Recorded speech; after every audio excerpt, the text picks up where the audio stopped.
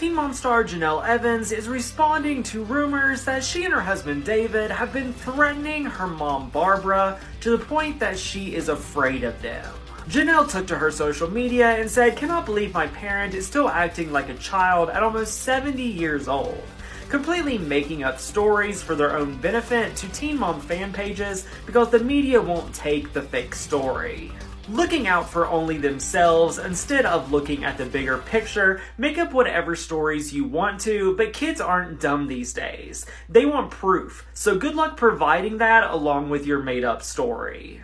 She said, "You would think at this point we should get along, but jealousy will shine through more than motherhood when it comes to this parent. Just stop, because this is not making the situation any better. You're not the victim. Put your pride aside, do better, and I'm praying for you." However, Teen Mom fans on Instagram who posted the original story confirmed that Barbara did not sell the story to them. Short Cast Club